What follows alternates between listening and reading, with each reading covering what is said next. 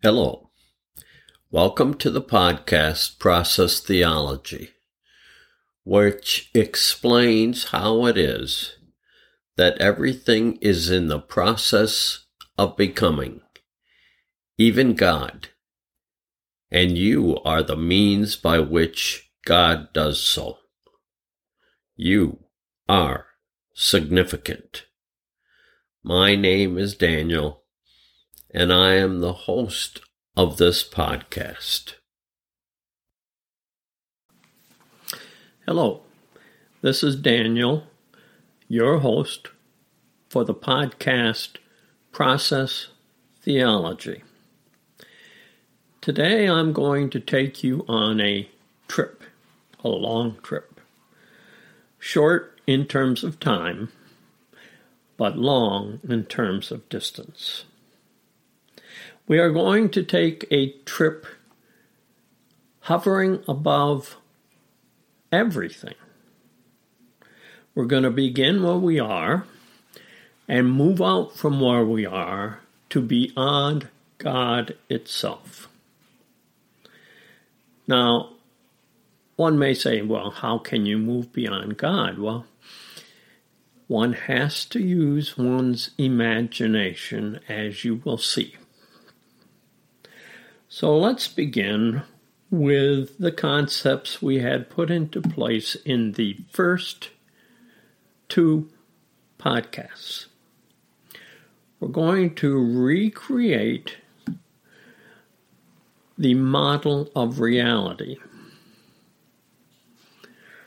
Now, to do this, we began with drawing a rectangle and shading it gray. And we're calling that rectangle the causative force, whatever that may be. And the causative force of what?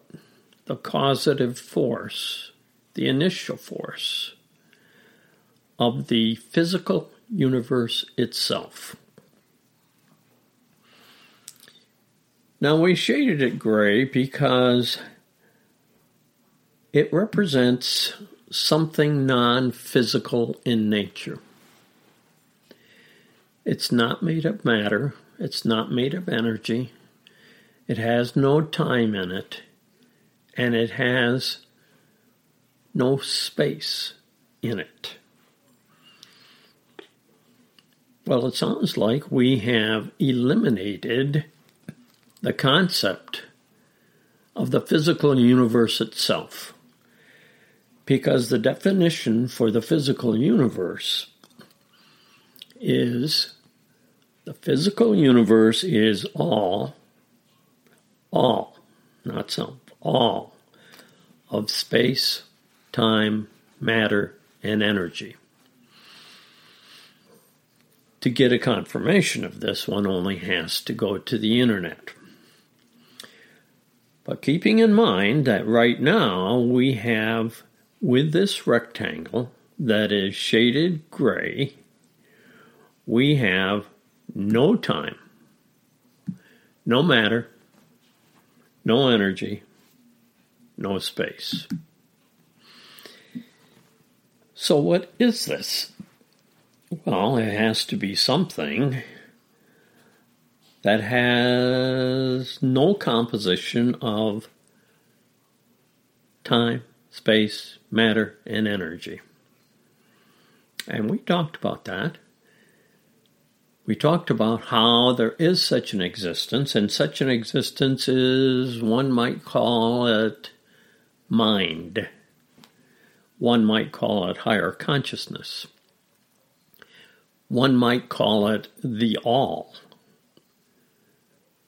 One might call it knowing. But whatever one calls it, it is not composed of anything connected to the physical universe itself. So we have this, whatever you want to call it, we'll call it mind for today. And this mind has knowledge. And knowledge exists inside this gray area. Now, knowledge is not made of matter. It's not made of energy. It's not made of space. It's not made of time. So those are the two basic ingredients we have within the gray space. Now we are going to add to that a circle, and we're going to shade the circle white. Several reasons for that. The most important is we want to separate it and distinguish it from the gray area, not only in color, but in composition. And it is in that white circle that we find space, time, matter, energy. Well, now, when we look at that, the significance here is that inside the white circle, mortality takes place. Outside the circle, the gray area, since there is no time, we are dealing with eternity. We're going to proceed from here, and we are going to go back into the gray area and draw a little circle. A little circle. And we're going to leave it transparent, which means it is composed of the same stuff, quote unquote, as the gray area, as mind, as the all-knowing. From here, we are going to examine that circle, and we're going to take it on a journey, and we're going to see what happens to it. That circle is now going to move from the gray area into the white circle. Now keep in mind, there is no distance involved, no space involved in the gray area. So to get from where it is, wherever it is you have drawn it in the gray area, into the white area, takes no time at all, because there is no time in the gray area and there is no such thing as distance. So we're going to move that circle, the little circle, into the white area. And the circle, as it's moving, has this concept of a horse in mind. Now, it has never seen a horse. It's never touched a horse. Never smelled a horse. Never felt a horse. Never heard a horse. It just has the concept. It's very similar to your looking at a picture of a horse in a book. If you had never seen a horse, the picture gives you the concept of a horse, but no actual experience of a horse. This circle then moves with a concept within it of a horse into the white area and moves from that location into a human body, what one might call a biobot. Now, this human body is physical in nature, but keep in mind that little circle is not physical in nature. It is made of the same essence, and thus in the image of the gray essence. So this circle, little circle that's gray, holding on to a concept of a horse, has moved into a human form, which has the ability to smell, has the ability to feel through touch, has the ability to hear, has the ability to see. And this human then is going to go into a barn where there are horses that are kept. And when this human goes in there, it sees a horse. It smells a horse, a very distinct smell. When it touches the horse, the skin of the horse ripples, and the human can feel that ripple. And the horse then snorts and neighs. So we have feeling, touching, smelling, seeing, hearing. And when the person gets close enough to the face of the horse nibbles, nudges its nose against the human. And then the human actually tastes the horse. Now, the concept of a horse has automatically changed into being an actuality, an actual experience. With that experience now ingrained into that human physical form, to which the gray circle has contact, has the ability to absorb the experience of the human body,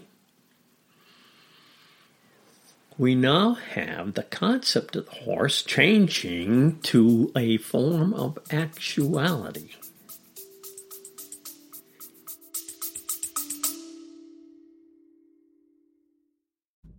Excuse the interruption.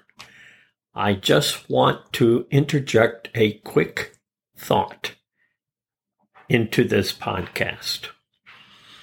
And that is that some of you, as you progress through the podcast, may find it becoming confusing. And I want to remind you that the initial podcast, beginning with Season 1, Episode 1, provides the basic fundamental understanding of process theology. And if you are becoming confused or finding the podcast incomplete, you may want to refresh your memory by going back to Episode 1, Season 1. With that, let's continue with our podcast.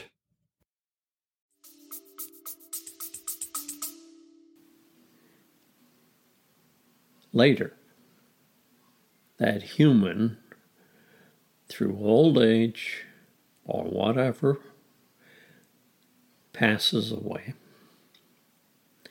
And when that human passes away, that is the physical body of the human passing away. But the circle with the gray inside it has not expired. And that circle with the gray inside it has not expired because the essence of that circle is non-physical in nature and is not limited by the concept of time because it's not physical. And that gray circle, which now contains the actual experience of a horse, is freed from the body and pulled back into the gray area. When it gets back, it downloads that experience into the gray area. The circle remains the circle. The circle has not lost its identity,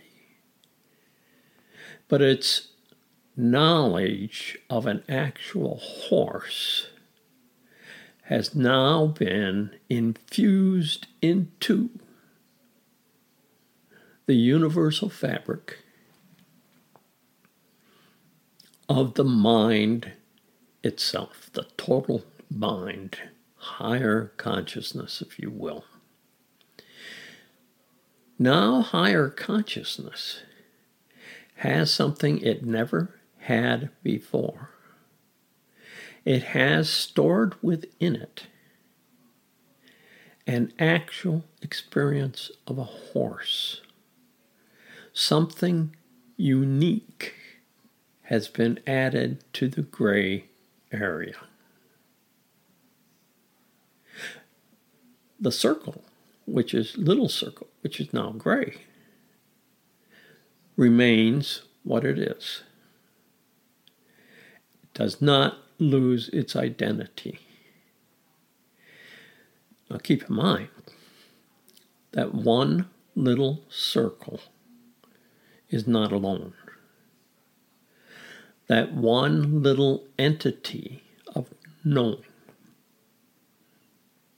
that one little entity is found duplicated as an entity of knowing hundreds of times throughout the gray area, thousands of times throughout the gray area, hundreds, millions, billions, an infinite number of times throughout the gray area. Each little circle, of which there are hundreds and hundreds and hundreds of millions, is capable of moving throughout anywhere in that gray area because there is no space there, so it takes no time at all to travel from one location to another. In addition, each little circle is able to touch, to feel what it is that circle that experienced the horse had experienced. What does this mean for us as individuals? It means that you are eternal. It means everything you experience is brought back to the whole of knowing, to the whole of mind. It means anything you do when you are in the physical is never lost. The question becomes, what about your thoughts? Well, your thoughts when you're in the physical are not actually experienced. Therefore, they are not actually shared. And the other little circles are not privy to your thoughts. It means that you have a reason for existing. Your reason for existing is to move into the physical universe and actually experience and explore and create uniquely. And everything that is actualized in the manner of exploring and creating and experiencing goes back as uniquely experienced activities. Because there is no other individual like you. There is no other physical creation of a body that experiences exactly like you do. So when a divine spark, we might call it, enters a human body, it is journeying in that body in a unique manner, which, when the journey is over, those experiences, those creations, those explorations are returned and fed into the knowledge bases of the gray area. This means you have a purpose in life. But what good is it that these unique things go back into the gray area? If there were no physical universe, if there was no such thing as actuating experiences, then this gray area, which has knowing, which has awareness, would go through all its knowledge in no time at all, because time doesn't exist there.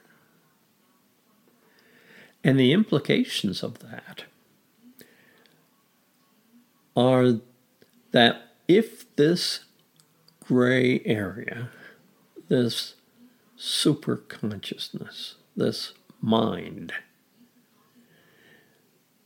goes through all of its knowledge in no time at all, then it would have nothing left to do but to go back through that knowledge again,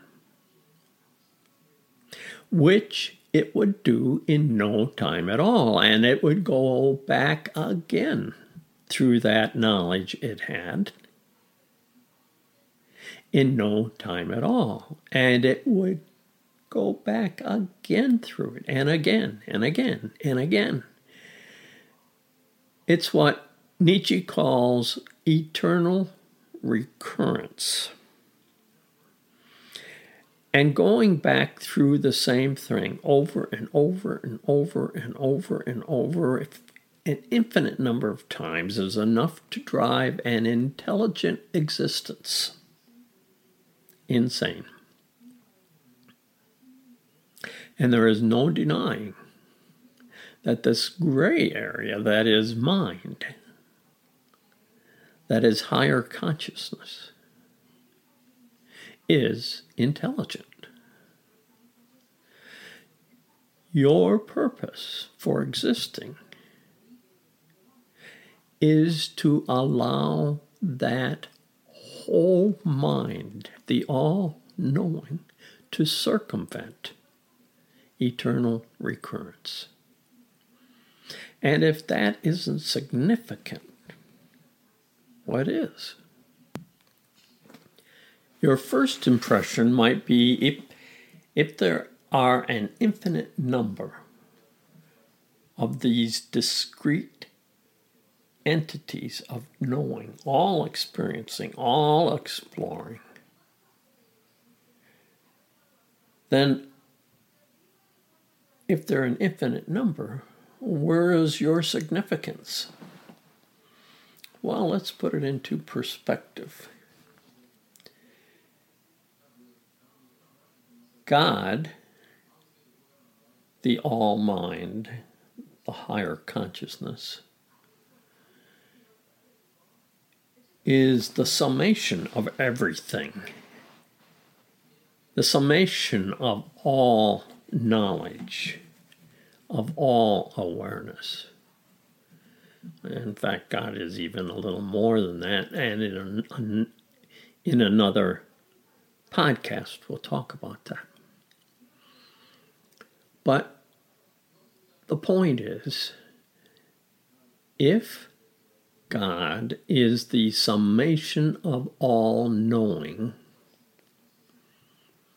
and if you don't exist, if you're taken out of existence, you had existed, but you're taken out of existence, then God would be less than what God is. Without you, God is not God. What a revelation. Anyway, we will talk more about this in the next podcast. In the meantime, this is Daniel signing off. Peace be with you.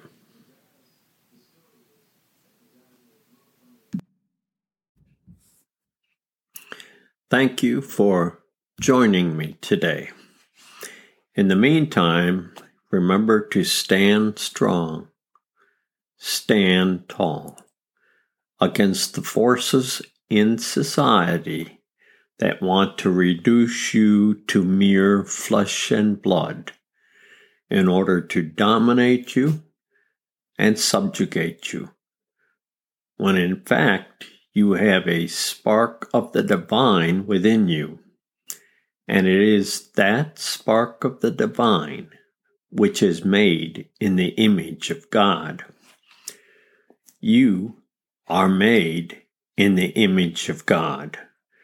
You must have significance, and in fact you must be significant. How could it be otherwise? This is Daniel signing off. Peace.